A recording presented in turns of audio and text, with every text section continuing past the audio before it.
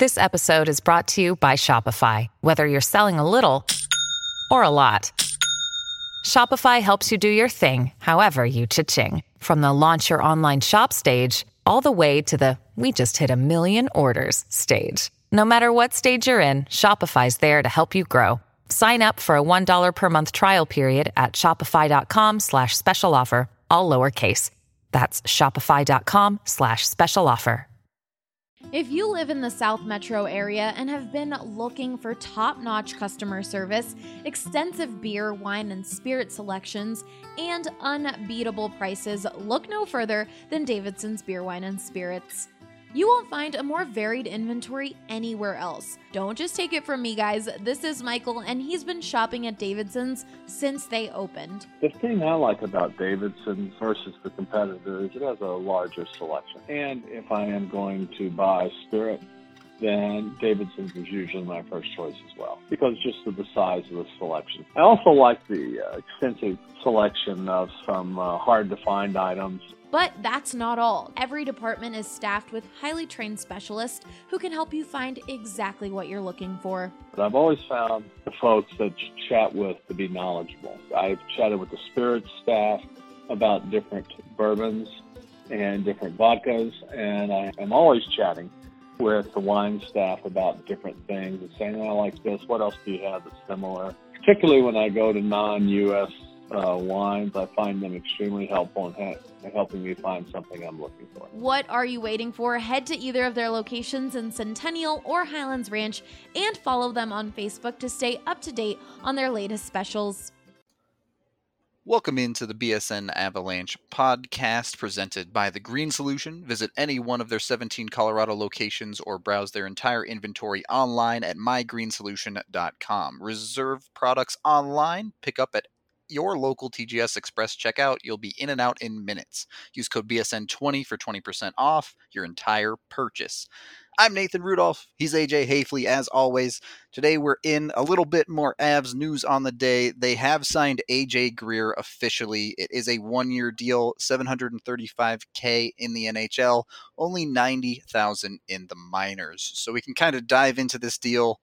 He still hasn't had his hearing. That's still a month away for his assault charges. So we're kind of going to have to dance around that because we still don't have a whole lot of details there. But the contract itself, not much of a raise at all, is it? No. It's not any kind of a raise. His NHL salary went down. His AHL salary went up by $20K, but he loses all signing bonus and performance bonus potential. Right. So not really not a great deal, especially since the Avs have been handing out AHL money, man, like left and right. Yeah, right. A bunch of 300+ K contracts that they've done, and this is not anywhere near that. Well, and you look at the success that he had last year, right, in the AHL as an AHL player, and he only gets a $90K deal in the AHL after 44 points in 55 games? Arguably the best player on the Eagles, at least for the full 200 feet. You could argue Agazino was better offensively because he tore up the league. But yeah, it's really surprising to see that. Well, and Sheldon Dry's got $450,000 as a guarantee. Yep. As a minimum after 11 points in 25 games. Like, they've been flexing their financial muscle all offseason in the AHL. And then when it comes to taking care of one of their own, they just didn't. Yeah.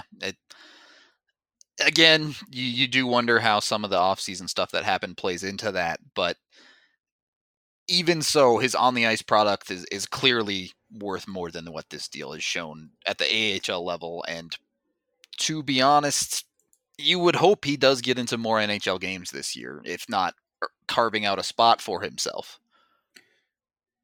It's an uphill battle. Yeah. And where he's going to have to find a role got a lot tougher this year. It did. Through like just the Avs deciding, hey, right, we're going to remake our second line. We're going to remake our third line, and it's going to have a trickle-down effect to the fourth line. Yeah, they not only did they remake those lines, they added bodies that are higher caliber players than they've had in their lineup in the past. Absolutely. I mean, you certainly hope so anyway. Right. But I think on paper, going from, they had a second in the postseason last year, they had a second line at the end with Tyson Jost and, Carl Soderberg and JT Compher and Colin Wilson and all those guys sort of like rotating around each other. Yeah. And this year they've got at least Nazem Kadri and Andrei Burakovsky that they are absolutely planning to give top 6 minutes to. Yeah, I don't think there's any doubt there. The last spot is kind of up in the air, which I imagine we'll talk about a bit in the next segment or two. Yeah, and temporarily we're expecting it to be Tyson Jost. Right. And so that just kind of pushes everything down, and it pushes Kamenev off the roster or off the ice. Yeah. And into the press box. Like, just makes perfect sense to look at how they're going about their business and saying they've already got their 12 guys. Kamenev is the 13th guy, and Greer would have to be the 14th guy. And he's going to be fighting for that position against a Sheldon Dries, who they're already paying $450K in the minors. So it's not that much of a financial difference if you're calling up a Dries as compared to a Greer. Yeah. And not only that, but I mean, Logan O'Connor's here. Yep. Martin Kaut is here. Lots of returning bodies that are going to be gunning for that job. One difference with Greer is that waiver eligibility. He will have to pass through waivers to get sent down this year. I'm not sure. Earlier in the year, I would have said for sure. I think he gets claimed if you try and send him down. Now with this offseason stuff, I think there's a chance that he can get through, maybe even a decent one, but it's still a risk there, in my opinion. Well, you have to remember that, this is something that Dater used to talk about a lot, but winning the press conference is a thing. Yeah. And any kind of claim of AJ Greer, your first Google search, who's AJ Greer? Yeah. And that's what they're going to find is AJ Greer arrested in Manhattan. Right. And so there's going to be a question. And to be honest with you, it sounds like it was nothing. Yeah. It sounds like an extremely minor incident to the point where the guy who was supposedly beat up doesn't want medical attention. Right. Like, guy's not that beat up if he's like, nah, I'm good.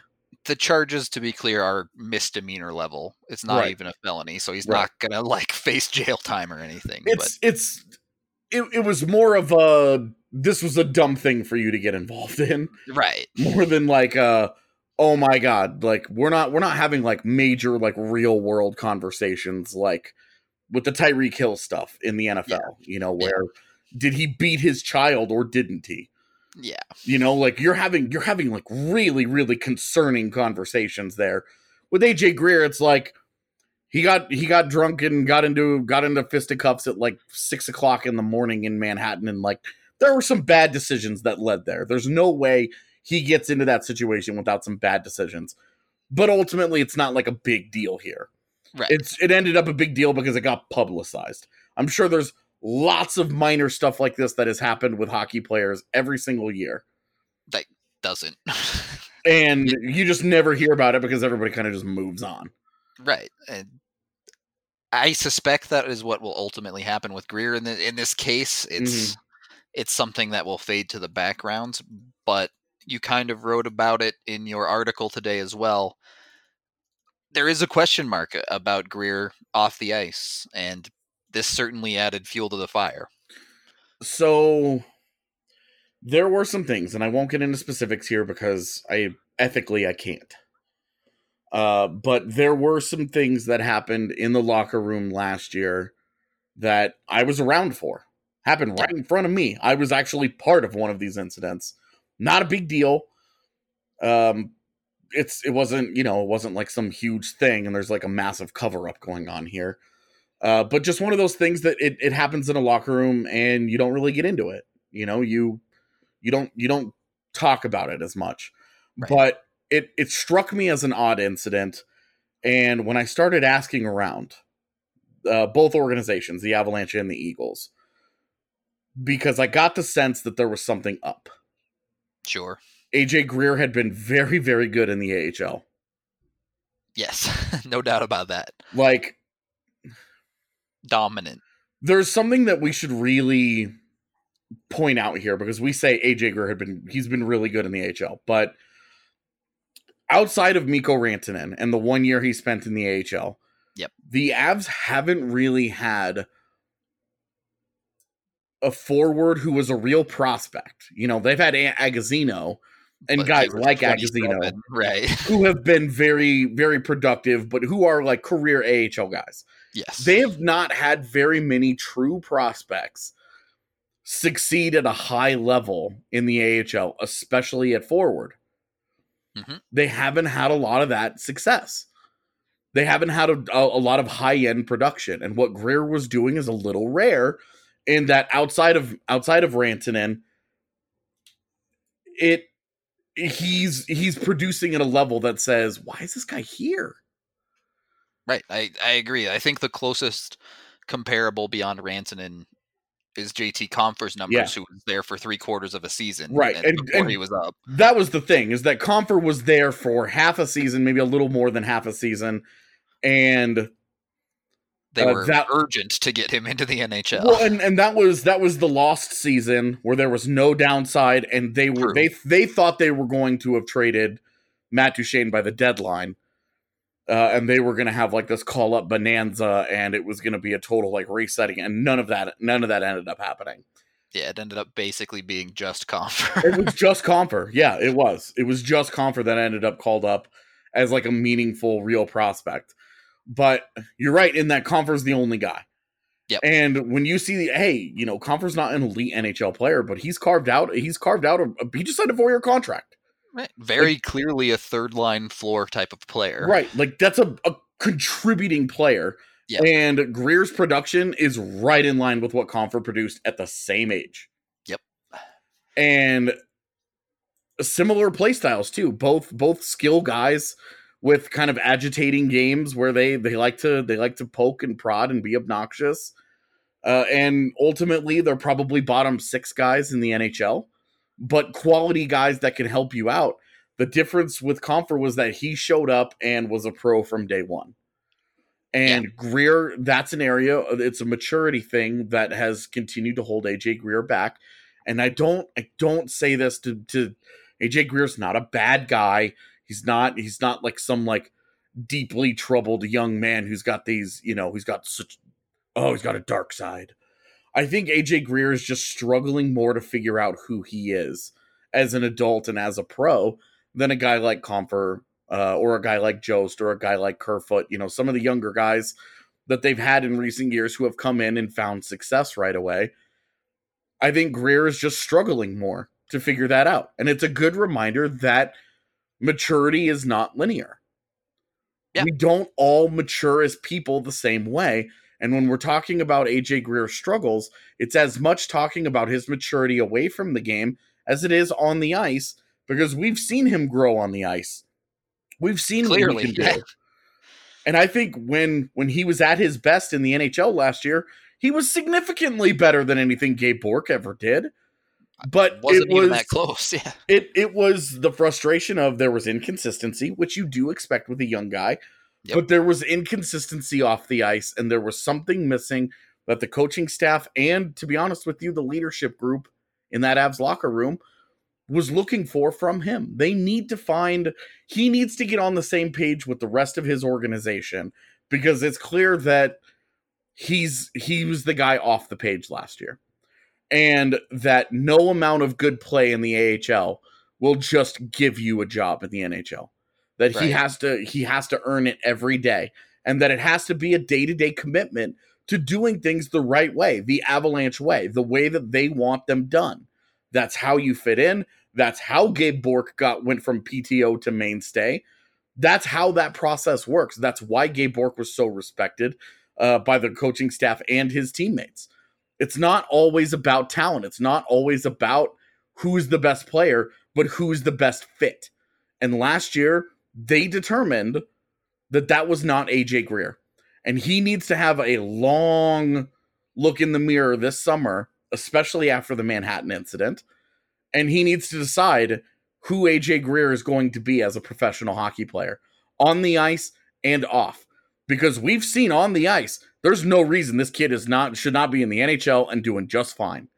He's built perfectly for today's game. He's a good skater. He's got a good power element to his game. He's got enough skill to chip in. He belongs in the NHL, and I don't think there's any question from that. And I don't even think the Avs have too much of a question about that. It's, can he get to the level of accountability and day-to-day consistency as a professional, as a person, that he needs to be at in order to be a productive member of the organization and live up to the standards that they have now set in that locker room. That locker room has turned into a chemistry machine. Great chemistry can help you overcome a lack of talent, or I'll say a talent disparity, not lack of talent, like they're bad. But we've seen the last two Avs teams have very much played for one another. And if you have a guy in there that's not on that page, say what you will about Sven Andrighetto's limitations on the ice, but he was very well liked off of it. He was a guy that showed up and worked every single day and earned that respect. He understood what it was to be a pro every single day. And that's why he fit in, and that's why that group was as tightly knit as it was. Is top to bottom, those guys understood. Nathan MacKinnon is in there every single day. It does not matter how good he is, what his status is. He's in there working and grinding every single day. And that needs to trickle all the way down to the bottom. And you take care of your business like a pro does. And that's the area where AJ Greer still needs to improve. And if he does, he'll be on the Avs, he'll be productive, and he will absolutely live up to that potential that he 100% still possesses. Yeah, I think you nailed that one right on the head there. I kind of just let you run because you hit just about every single point that you can on covering that side of what's going on with AJ Greer. He still has his contract. He's still in the organization. He still should have the opportunity to create an NHL career for himself. He just has to do all of the things you mentioned. Go ahead and wrap up segment 1 there. In segment 2, we're going to talk a little bit more about Greer, how he can fit into the Avs lineup and some of the competition he has. But I know for me, when I am trying to build a lineup, at least in fantasy hockey, it helps to have a beer or two to loosen me up. So it's time to acknowledge Breckenridge Brewery, the official beer of BSN Denver. Breckenridge is the original Colorado beer, established in 1990 in Breckenridge, Colorado. You've probably heard of their delicious vanilla porter, their oatmeal stout, and most people's personal favorite, the world-famous Avalanche, which is their classic American amber ale. But they just released a new beer called Strawberry Sky that you guys are going to love. Your beer enthusiasts out there, they are calling this a lighthearted Kolsch ale, but for those of you who have no idea what that means, this is that light, delicious summer beer that you've been looking for. So look for Strawberry Sky at your local liquor store or any other Breckenridge beer, and make sure you also look out for the Breckenridge event calendar on bsndenver.com.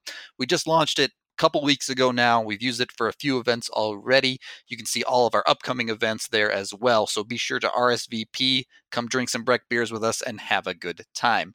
We will be back after the break for segment 2.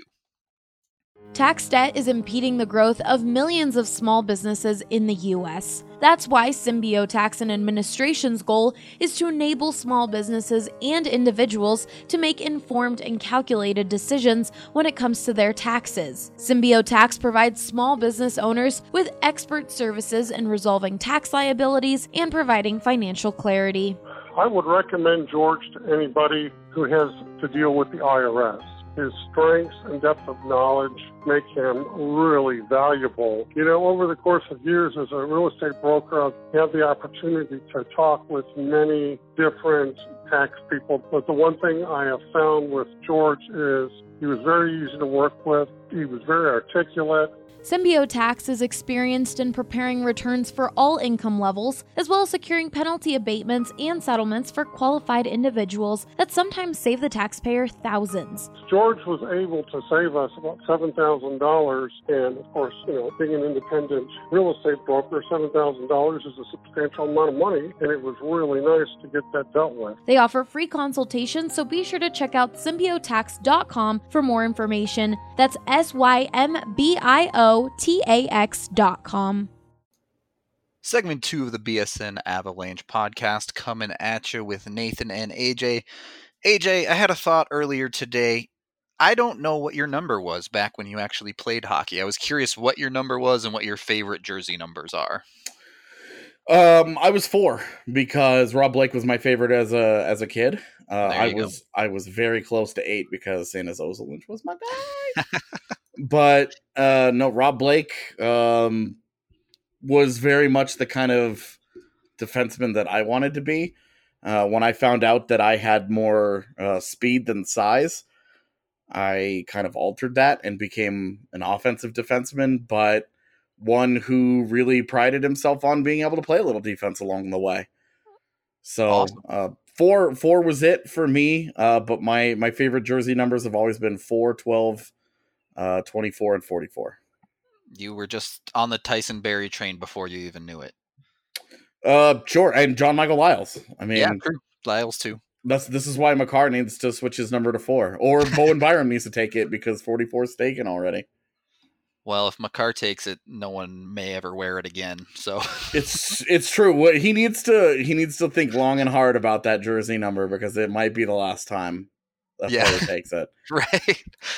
For my side, just bringing it up, my first number was 8, and this is more of a baseball thing for me. I played a lot of baseball as a kid. I picked 8 because that was my age on the first really truly competitive team I played for.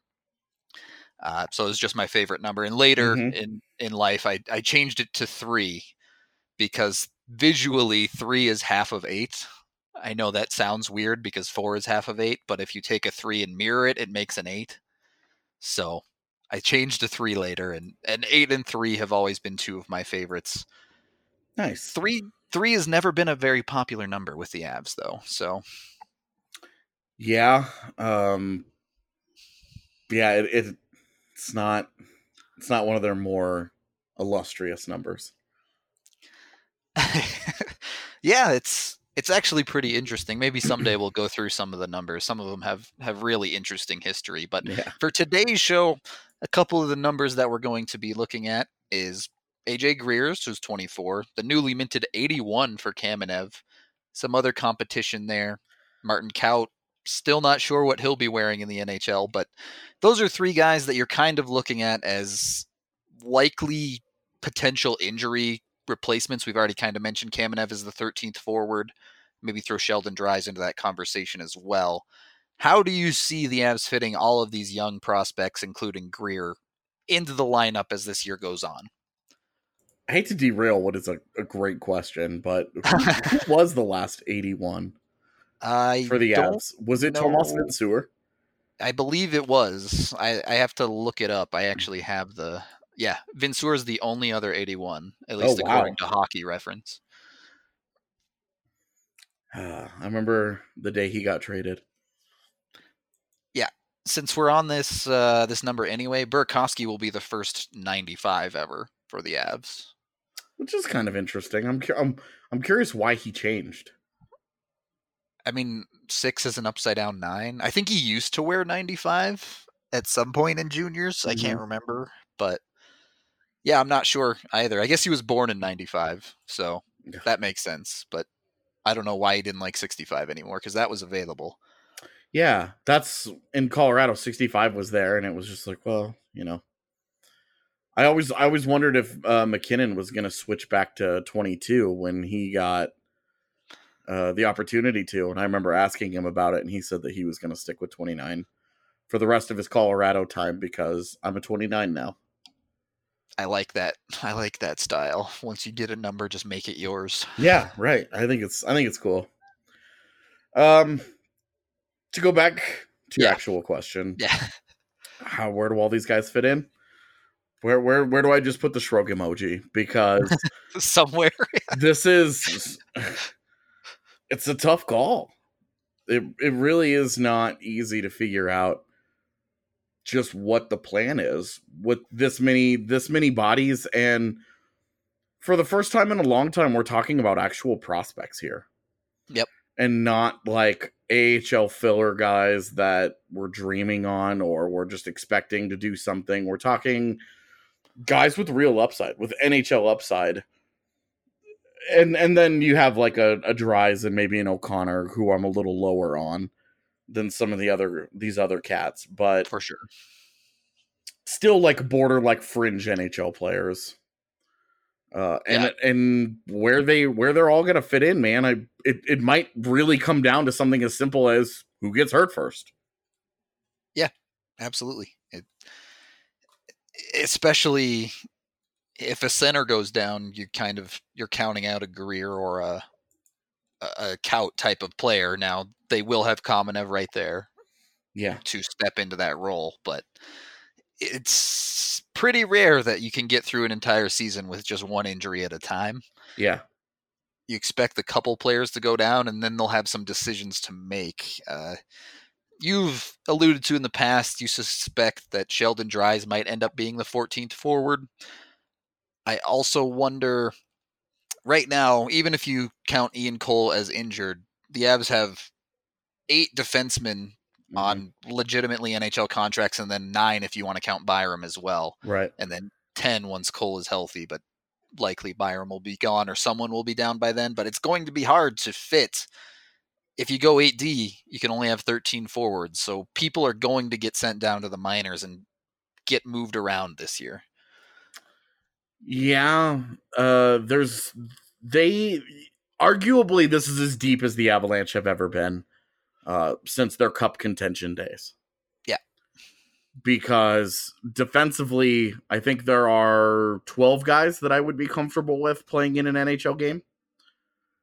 You've got, Johnson, Cole, Z, Barberio, Connaughton, Makar, Graves, Girard on the NHL roster now, with Calle Rosen as kind of like is he on the NHL roster? Is he not? We don't really know. Yeah. And then you would have, Byram, and then maybe Timmins and Milosh and Mark Alt, Anton Lindholm. So 13 guys that could play in an NHL game for you, and you'd feel like, okay, this isn't the worst. Yeah. Yeah, this could certainly be worse. Yeah. Though if you're getting down to Lindholm, you already know like the limited upside that you're getting. I mean, and yeah, that's a lot of injuries. Forward-wise, I think it's been a very long time since I felt like they were this deep. Where, legitimate like 20-point guys are likely slated for their fourth line in either Colin Wilson, Matt Nieto, or Matt Calvert. Yeah, last year at any given time, they were one injury away from playing Gabe Bourque. Right, and played him over some guys too, because it was like, okay, well, there were times where Sheldon Dries and Gabe Bourque were 2/3 of a fourth line. And right now, you can make a reasonable argument that your fourth line is Matt Calvert, Pierre-Edouard Bellemare, and Matt Nieto with Vladislav Kamenev as the replacement center. And that's much deeper than last year. A whole different world, basically. And then you do have the guys that we've talked about a little bit already in this thing. You have a Logan O'Connor, Martin Kaut, Sheldon Dries, AJ Greer, and then throw in even a guy like Shane Bowers. Sure, yeah, for sure. And especially if your centers go down. Right. That center depth is going to be a big thing, because we found out last year Sheldon Dries really isn't a center.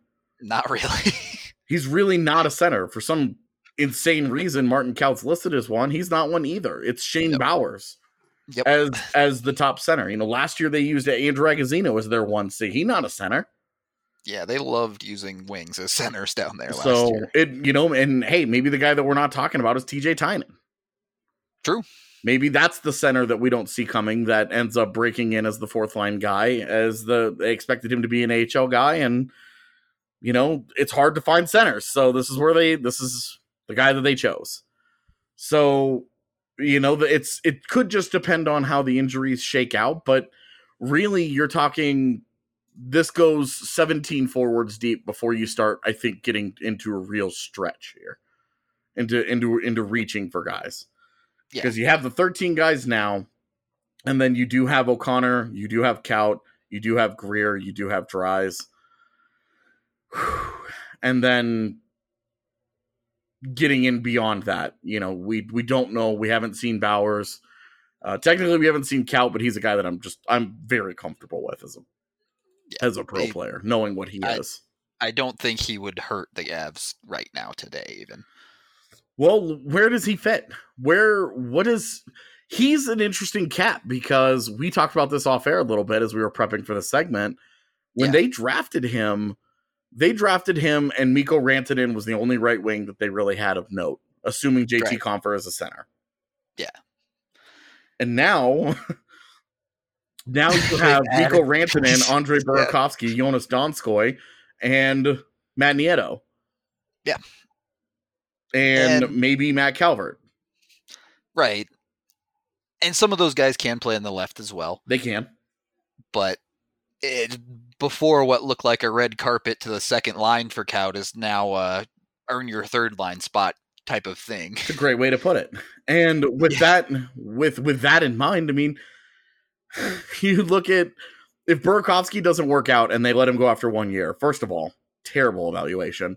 So hopefully that doesn't happen. But that would open up one spot next year. The only other like right wing spot that would appear to be potentially opened up is Matt Nieto's, who's a UFA after this season. And as much as I like Matt Nieto and as much as I like how he fits, going into his late 20s, you don't need to really sign him because you do have these guys behind him that you want to take that job. That's where Kaut needs to step up. Right. I agree 100% there. That should be the spot that Kaut is targeting.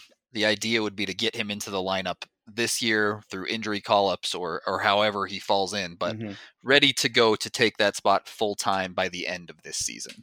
And one area where we have not seen the Avalanche be successful is integrating young players into a competitive lineup. Yeah. We've seen them drop lots of young players into a lineup because, hey, they've got nobody else technically better to offer up there. And we'll move them around and they can figure it out from there.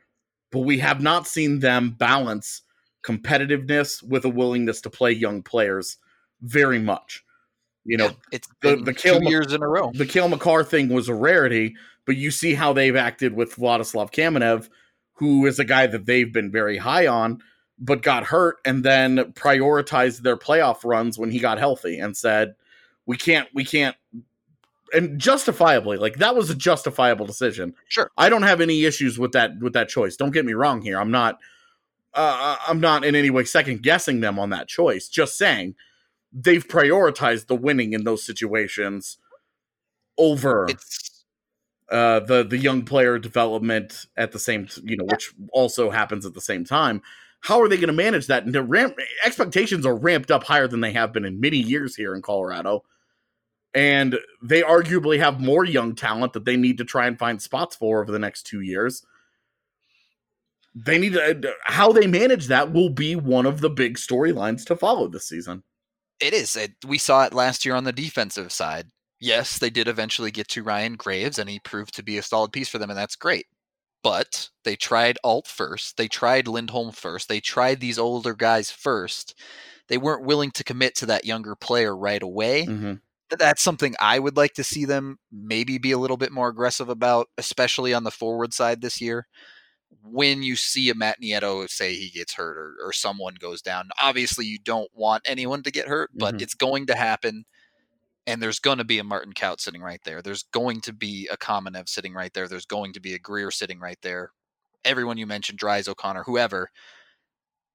I'd rather have them than, say, a TJ Tynan, in my opinion. Right. TJ Tynan, it just doesn't feel like is going to help you.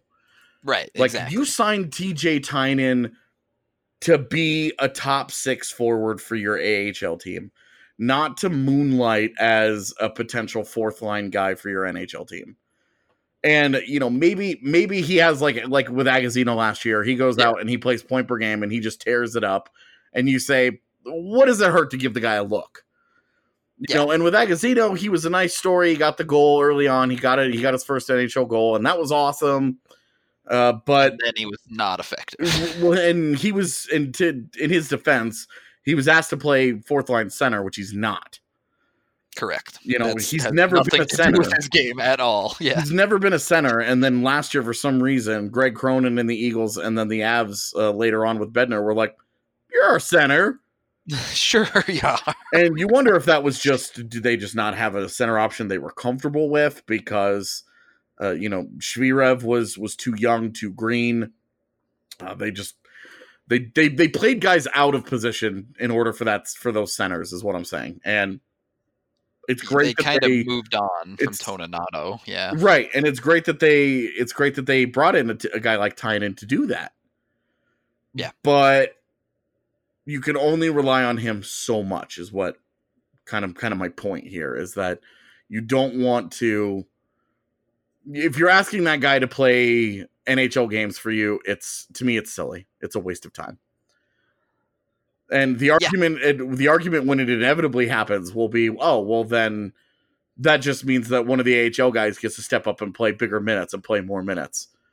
And while true, at some point you've got to prioritize, hey, you brought in this guy for a reason, and you need to start figuring out how to incorporate young guys into your lineup while you're still winning games, and not just say, oh, this guy's a veteran and he can come in and blah, blah, blah, blah, blah, because you are building for the future, and you are in some way here a victim of your own success in that you have a more stocked AHL team with actual prospects than you have in the past. So now you have to start choosing between those guys, and they only have a handful of these veterans on NHL deals. There's guys like Eric Condra on AHL deals that even further muddy the waters down there. Yeah. Yep. But these are guys that need to be getting big minutes for the Eagles, playing prominent roles, but also need to be prioritized as the top call-ups this year. Right. The mantra of calling up a player that does no harm eventually just isn't good enough. We saw a perfect example of that with Sheldon Dries last year. He had a couple of good games. Mm-hmm. That's great. I'm glad they gave him an opportunity, but for the majority of his time, he just was extremely low impact. Wasn't that negative either, just wasn't that positive. Right, and you're tired of that. Right. Like, you need more. You're asking for more. You've got to be if you're raising the standards on expectations, you've got to be raising the standards on the caliber of play that you're getting out of certain lines. And if you continue to do the same thing over and over again with regards to how which guys you're calling up to your fourth line, you're going to get predictable low end results. Give yourself an opportunity. The Avs need to give themselves an opportunity to have a higher ceiling than that, even if it is on lower lines. Give yourself more skill there to work with and let it do its work. Now, granted, it's tough for these guys because they're not used to playing as little as they will be, and it'll be hard for them to find the same kind of rhythm when they don't have the same puck touches that they're accustomed to. It'll be harder for them to work, but they've got to figure that out. That's how you sink or swim. It's on them to figure that out. You can't just go and get the older guy because they understand how to do that, even though their floor is a lot lower and their ceiling is a lot lower, and just say, oh, well, we don't have to wait for those guys to adjust. You're never going to get a full slate of guys who need no adjustment time. Right. It takes time, and you have to give them the time for them to make that adjustments, or they just will never be able to. But I think that's a good place to call off segment 2 here. AJ, have I told you how excited I am about officially being a part of BSN now? It's super awesome, man. I can't wait to make more content with you. And honestly, man, there are very, very, very, very few people that were not already working in as a paid member of the Avs media somewhere, doing something that deserved it more than you did. And when Jesse did decide that he needed to focus elsewhere, there was a reason that 14 seconds after that happened, I showed up on your doorstep and was like, "Hey, dude," and started I got a podcast. started giving you the podcast eyes. Because you've been doing great work for a long time. I've always enjoyed your content. I've always enjoyed the grind, your willingness to just do this because it was a labor of love for you. As a lot of people are familiar, that's exactly how it started out for me. And for me, I always look to try to reward those people who are creating content because they want to create content. It's not always about the money. Look, hey, getting a paycheck for this is awesome. Your home studio setup is about to be very, very cool, and I'm very excited about that. but you were doing this because you love doing it, and that for us, man, just made you stand out from the crowd, and it made me excited to work with you and want to bring you on board. And the upcoming season is really exciting, and I could not be happier for you on a personal level, knowing how satisfying it is to go from, oh, I'm just doing this thing, to, hey, maybe this is a real thing for me now. And I'm proud of how hard you've worked, and I'm very, very, very excited that I get to be a part of the group that gives you the opportunity to stretch your legs and, see just all the different things that you can do, because working together with you is going to be a lot of fun, man. Yeah, I'm really excited for the opportunity. It's great to be a part of the BSN family. And another thing that is great about being a part of this family is that we now have multiple subscribers that have partnered with us to help promote their business. So check out House Lift Colorado and to tell your friends and family about it to support our local BSN family as well. House Lift can assist in eliminating all the stress of the remodeling process while matching the current trends and buyers what they most desire. And get this, there are zero upfront costs from you, the homeowner. That's right, you won't pay for any of the upfront costs for the remodel until your house closes. House Lift has put anywhere from $15,000 to $60,000 more into their clients' pockets. Call 303-885-7888 today and find out what House Lift can do for you. Oh yeah, if you hire one of House Lift's preferred realtors, they will sell your home without charging a listing commission. That's it for segment 2. We'll be back in segment 3 to discuss a little bit of the higher end young guys and how they fit into the lineup as well. Third and final segment of the BSN Avalanche podcast with Nathan and AJ. We've talked about the guys that are kind of on the fringes, maybe call-ups this season. Time to talk about some of the guys that will certainly be in the lineup. We've started with Kamenev. He's kind of slotted as the 13th forward. He almost certainly, assuming he's healthy, will get in 2 games this season. And we also have a few players further up the lineup. We alluded at the start of the show, Tyson Jost is going to have an opportunity in the top 6. And that's where I think the whole shaping of the roster starts, in the early part of the season. If he can hold down that spot, things will start to fall into place. If he struggles, we're going to see some line juggling. This is such a big year for him. Yeah.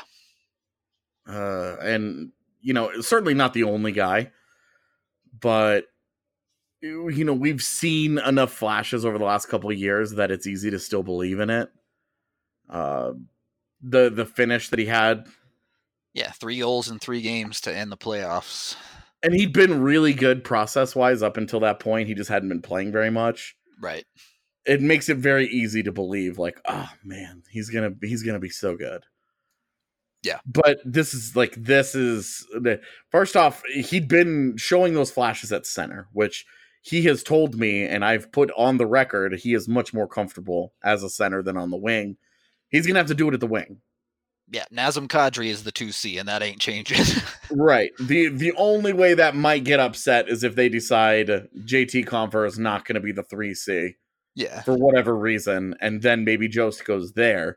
But even then, that's not what you were hoping to get out of Tyson Jost as a 10th overall pick, which at this point, what's done is done, and we kind of need to move on from that. Once you're in the league, it doesn't really matter where you were picked, does it? Right. Like, you're still hoping to get that, but that's one of the reasons why we're still as hopeful about Jost as we are, is because, hey, there was that really high-end potential, and, you don't give up on it. Really, the third year is kind of the make or break year. What that will decide is Tyson Jost going to live up to this billing, or is he going to be I'm not going to say a bust, because he's an NHL player. Right. And it's more of like a disappointment relative to his draft position. Yeah. Not an outright bust, which is like not an NHL player. Yeah, I don't consider him a bust either, but is it his ceiling of a top 6 player, or is he going to settle into a third liner type of guy that helps your team but doesn't have the impact that was hoped for? Yeah, and as a second line right wing next to Kadri and presumably Burakovsky, that's going to be a wild line to keep an eye on. Yeah, the first 10, 15 games of this year, that's going to just be a total adventure.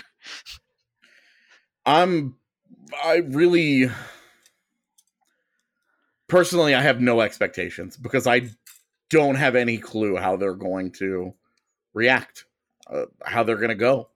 I have expectations of Kadri. The other two, we'll see. Well, and the reason I don't is because if I have expectations of Kadri, like if I say, hey, he's going to have 65 points and he's going to get back to being a 25 to 30 goal scorer, then I, on some level, have expectations of the guys next to him, because it's hard to put up those kinds of numbers without serious help. It would be difficult, I think, to have those expectations and then be like, oh, well, but none of Jost or Burakovsky, Donskoy, Comfer, or Wilson are going to get more than 35 points each, right, individually. I agree with you. I think it's hard to put a number on it. I'm more talking about the expectations of Kadri driving that line and doing the things that he needs to do as a center. He gonna do that. Right. I'm confident. No doubt in my mind that's going to happen. He is way too good of a player for that not to happen. That's what I'm saying. And that's the only thing I'm willing to put my confidence behind, and this is going to happen with his wings. Total wild card on both sides. No idea. It's between Jost and Burakovsky, like you're like, can we just, if the Avs can just get one true top six second line guy, 20 goal scorer, 50 point guy out of those two, you'll feel really good about it. Yeah, I agree. But holy smokes, if they get two, everybody else is in so much trouble if that happens. Yeah, it's if that actually forms into a complete 3-player second line. Yeah. It's gonna be silly. Well, and then you have like your expected 35-ish points from both Donskoy and Comfer. Yep. Wilson was on that kind of pace last year had he stayed healthy. You know, you're all of a sudden you're like, oh my gosh, this is gonna be a super deep team. And it's gonna be so hard for those younger guys that we've spent this whole show talking about to break in if all those guys play that way. Yeah. Where are you going to put AJ Greer if all those guys are rocking 20, 30 point seasons in your bottom six? You know, can you reliably get that out of AJ Greer? No, you don't know. Yeah. So it would be impossible. I mean, you love Martin Kaut as a first round pick. He had a really respectable opening year in the AHL, especially given the conditioning issues he had coming in. We saw him at Dev Camp. Both of us were very excited about him. Mm-hmm.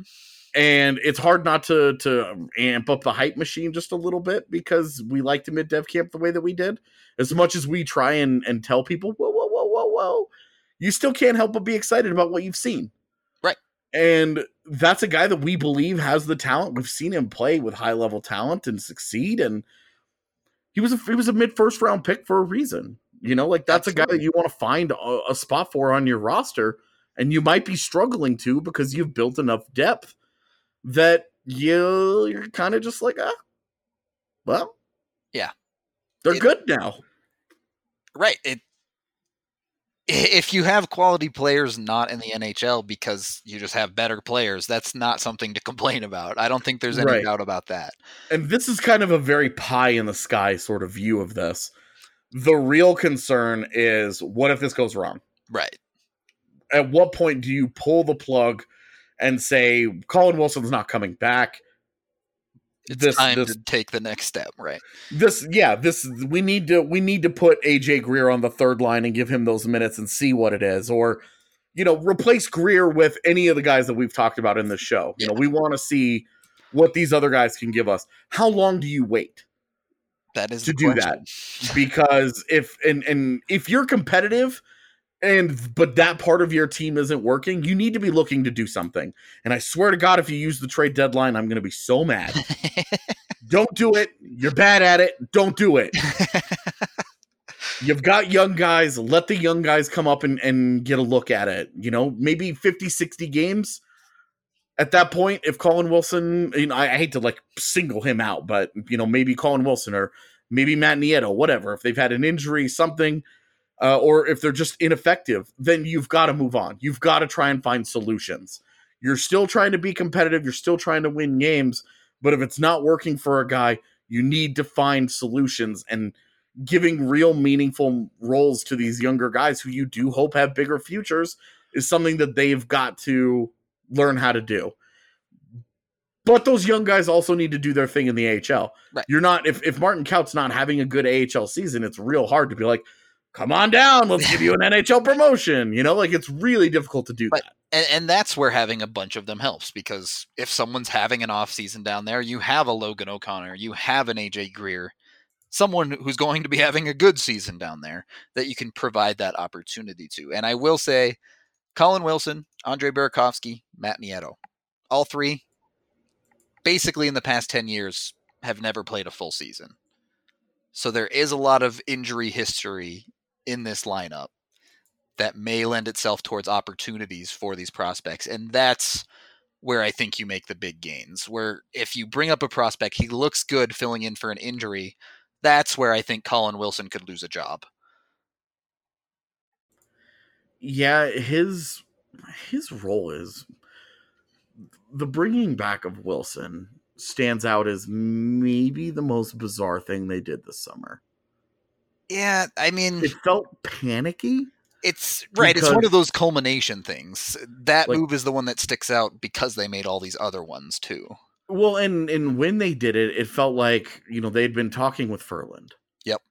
They didn't want to give term to Ferland. They'd already given term to Donskoy. They're trying to give term to Rantanen. They were clearly comfortable giving term to Girard and Comfer. Yep. And they might have had to give term to Kerfoot. We don't know. Sure. But they weren't comfortable giving term to all these guys. They wanted flexibility somewhere in case something didn't work out. Yeah. And it was weird, not weird, but I don't know the right word for it. Peculiar. I say everything is interesting, so I don't want to use that. But like, it was kind of odd. Unusual. That was the position where they said, we're comfortable with Colin Wilson's downside. We like his upside. We know he fits in really well. He really likes to be here.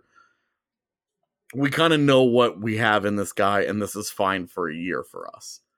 But they should also know that because they didn't want to commit to that guy in a long-term capacity, even in a multi-year capacity, that he needs to probably be one of the guys where if it's not working, there needs to be a shorter leash than some of the other guys. Right. I agree. If you're bringing back a guy you're comfortable with as what he is, that's exactly who you should be targeting as irreplaceable. That's just balancing upside. Yeah. You know, like that's what that is you're just looking for how can we get more from this? How can we get more competitive at this spot? Always trying to get better. Knowing that Wilson probably isn't back. You know, he was a guy who had such a strong finish, but he's also a guy who's going to have a more limited role this year. When you look at, you're going to want Kadri on the power play. You're going to want Burakovsky on that power play. Yeah. A player like Wilson maybe finds himself playing on the third line, not getting power play time, doesn't PK either. What are you really doing then? You're just playing 5-on-5. I mean, given the Ryan Dzingel deal, you would have been happier seeing that contract. Yeah, exactly. You know, the shorter term, lower money on a guy with higher upside and fits a little more nicely in what you do. But I do honestly think that they value the things that Wilson does well because they don't have a lot of it. And I think that's what I think that the guy that they would like to replace Wilson with is probably Kaut. That would seem to make the most sense. Just style wise, what they do well, you know, a power forward ish type of game, you know, good playmaker, can score you some goals. More reliable on the defensive side as well. And can win puck battles along the wall. Puck retrieval is the biggest part of Wilson's game that I think the Avs value. For sure. And I think that's an area where Kaut's going to be very good. given conditioning, given that he gets out of his puck watching habits that he's developed, stays a little more engaged with his feet, and given his solid build, his overall size, right, he should be very effective in those areas. And if Count turns into a 30-point player, I'll be a little disappointed, because I think he's got 40 to 50 point upside. I agree. I think that's what he's capable of, but it starts with getting into the NHL, right? That could be years down the road, for all we know. Yeah, definitely. But yeah, so I think that covers most of it. Any final thoughts on some of these younger guys and how they fit into the Avs this season? Man, I can't wait to see the Eagles this year. Yeah, they're going to be fun. I think they're going to be a good AHL team. Maybe for the first time in a long time, I'm expecting the Avs AHL team to be very competitive. Yeah. Instead of, hey, this could go well and hope for the best. I expect him to be, the Eagles to be quite good. I agree with that. I think we'll see if they can get out of their own way in a couple of senses, but they are going to have depth. They're going to have talent. They're going to have skill, and it's going to be fun. And their blue line looks a lot better than it did last year. A lot better. Even with bringing some of those guys back.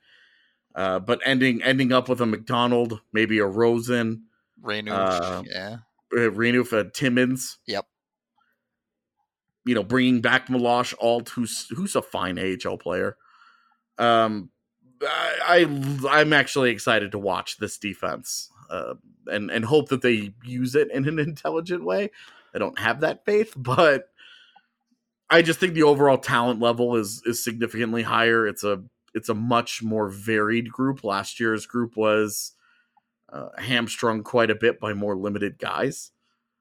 Yeah. And I think it's going to be a lot of fun. And if they end up with a Ryan Graves or a Mark Barberio down there on top of that, they're going to be even better. Yeah. Assuming those guys take it seriously and don't just pout. Which isn't out of the realm of possibility, but it seems to be a moving target with guys who get sent down. How seriously they take the AHL assignment. It really is. And we'll see how it goes, but they certainly have plenty of other options if someone isn't working for them. So looking forward to that and getting up there and hopefully talking to those guys quite a bit this season, at least for me.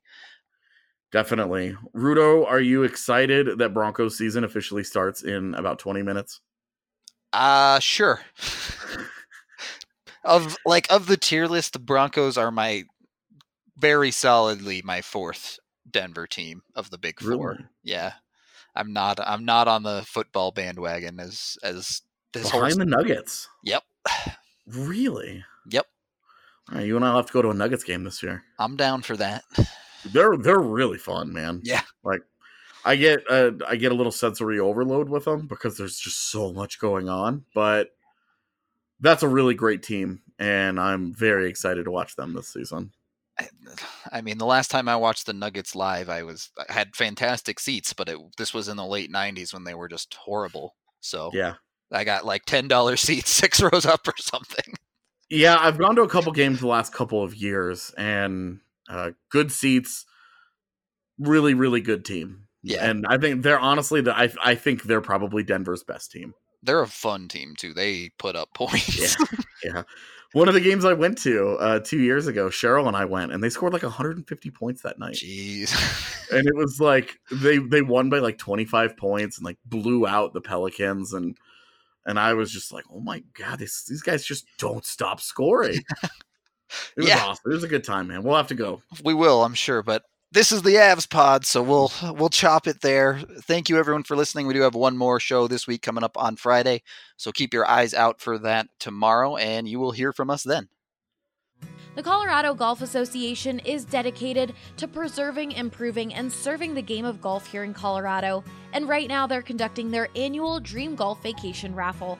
Ed Mate, Executive Director of the Colorado Golf Association, gave us some more info on what exactly you can win if you enter. We had 6 grand prizes this year and 40 plus other prizes. So the big ticket items, so to speak, or the grand prizes are a trip to the BMW Championship, including VIP access, thanks to our partnership with BMW. We have a trip to Stream Song. We have a trip to Bandon Dunes. We have a trip to Sand Valley. And then we have what I think might be the coolest, a chance to take a 7 Series BMW down to Telluride to play in a CGA-only event. The raffle tickets will go on sale on our website, coloradogolf.org. Tickets are $40, and all the proceeds from the raffle are going to support youth development in the state of Colorado. So you're making a great donation to a great cause, but you're also having a chance to really have a fantastic dream golf vacation. For a chance to win, be sure to go to coloradogolfassociation.org.